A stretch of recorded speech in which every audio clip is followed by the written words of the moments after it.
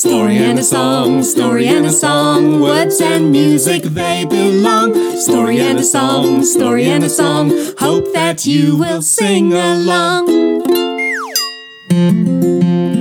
Kia ora, I'm Tanya Bad. And I'm Peter Forster. And we'd like to welcome you to A Story and a Song, a storytelling podcast for children from the Batcave. Where do dragons come from? Well, they hatch out of eggs. Yeah, but where does the egg come from for the first dragon? That's the what comes first, the dragon or the egg quandary. Well, it just so happens I do know another Chinese story about the origin of dragons. Should we have that one? Yeah! Where do they come from? Do they have dragon nests? Well, yeah, often things that lay eggs do have nests, don't they? Like dinosaurs used to have nests with lots of eggs in them. Yeah, so there you go. They've discovered eggs from... Oh, they've discovered dinosaurs. Zillions Imagine of years discovering ago. a dinosaur egg. That'd be pretty exciting. Or a dragon's egg? Well, that'd be lucky if you found a dragon's egg or a dinosaur egg. Yeah, that would be pretty lucky, wouldn't it? Yeah. Oh, where do dragons come from? So once upon a time, there was a boy whose name was Chi-Yu. And Chi-Yu lived in a little village with his mother. And all around their village were grassy green meadows. Now Chi-Yu and his family, they weren't wealthy people. You know, they didn't have a big house. They didn't have flash clothes. They didn't have lots of money. And so every day Chi-Yu would kind of go out into the meadow and he would cut grass. He'd cut great big bundles of grass and he would take them to the farmer who lived in that area. Now that farmer had many cows. Maybe not kind of like the cows we imagine. Maybe something that looks a bit more like a cow buffalo. And he would sell the grass to the farmer, and in return, the farmer would give Chi-Yu a jar of rice. And so Chi-Yu would take that home and share it with his mother. And that's what happened. Every day Chi-Yu would go out and he would cut the grass and take it to the farmer and get a jar of rice. But one day it started to get very hot and dry, and that day turned into a week, and that week turned into a month and another month. It was a drought, and everything dried up, and all the grass, it shriveled, and it didn't grow anymore. And Chi-Yu wasn't able to find any grass to cut to sell to the farmer to get the rice to feed himself and his mother. And it wasn't just Chi-Yu. All the people in his village, they were suffering because all of their crops had died. There wasn't much water to be had and people were very hungry. They were suffering. And every day Chi-Yu, he would go out and he would walk further and further in the hope that he would find some grass that he could cut to sell to the farmer. And he searched high and he searched low.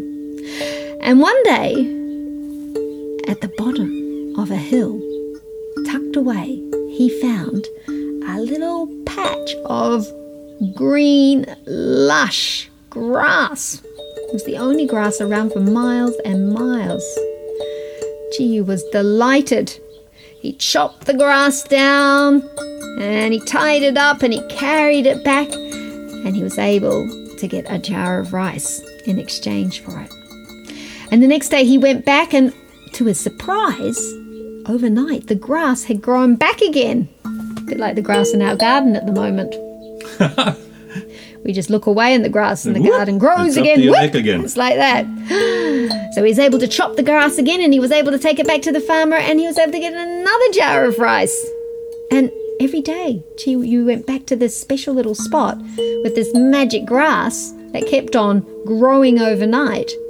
And as he was cutting it one day, he noticed something shining in the ground, and he looked down and he got down onto his hands and his knees and he poked, and he pulled out a beautiful golden bead. Wow. You had never seen a golden bead like this before. Wow. And he hurried back home and he put it in one of the empty jars that the rice used to be in.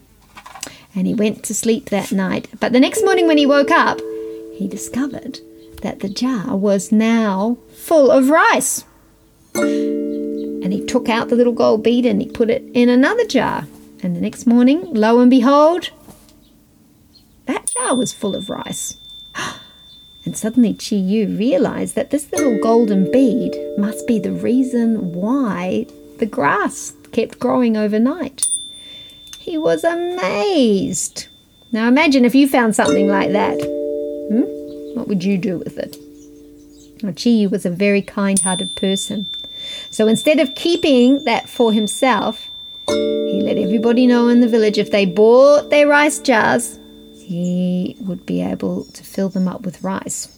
So one by one he'd put the bead in, and sure enough, next morning it was full with rice. And so he was able to feed all the villagers who were starving. Everyone was very happy. Everyone except for the farmer.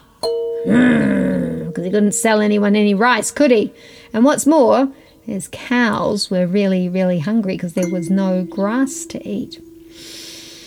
So when he heard about Chi Yu's magic golden bead, he went to the house of Chi Yu and his mother, and he said, "I wish to buy your golden bead. I will give you whatever amount of money you want."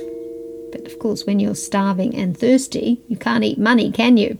So Chi Yu was like, "Oh, that's very kind, but no, I just will keep my little golden bead.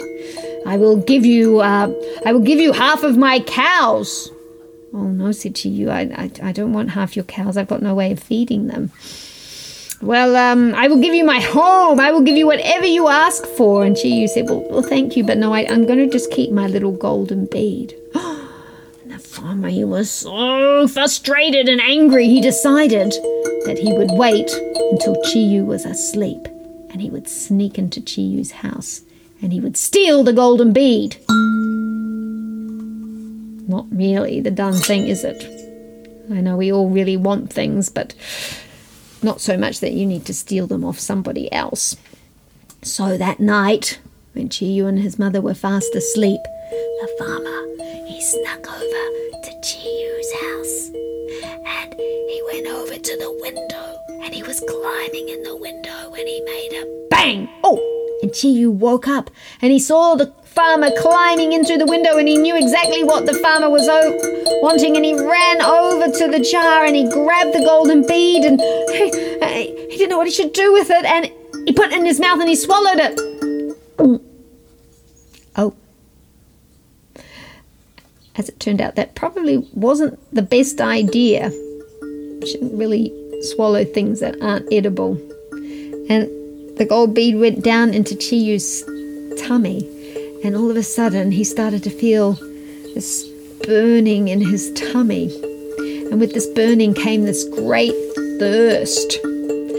And he ran around the house and he found the water bucket and he drank down all the water in the water bucket. But still he was thirsty, and so he went out to the well and he drank all the water in the well, and he ran from house to house drinking the water. But he could not quench that heat within him. And so he knew he would have to leave his village, otherwise all the villagers would suffer. There would be nothing for anyone to drink. And he went to the ocean, and he dived down into the ocean, into the cool wetness. And there, at last, he found some comfort and some rest. But his body was transformed into a long snake-like shape, a snake that had 4 legs, a snake that had 4 legs and a long flourishy tail, and a great big head with sharp teeth and scales from nose to the tip of its tail. Chi Yu turned into the very first dragon. And to this very day, the dragons, as I told you earlier on, They live in watery places in the ocean and lakes and rivers and streams because that is their element. And that is the story of the origin of the very first dragon.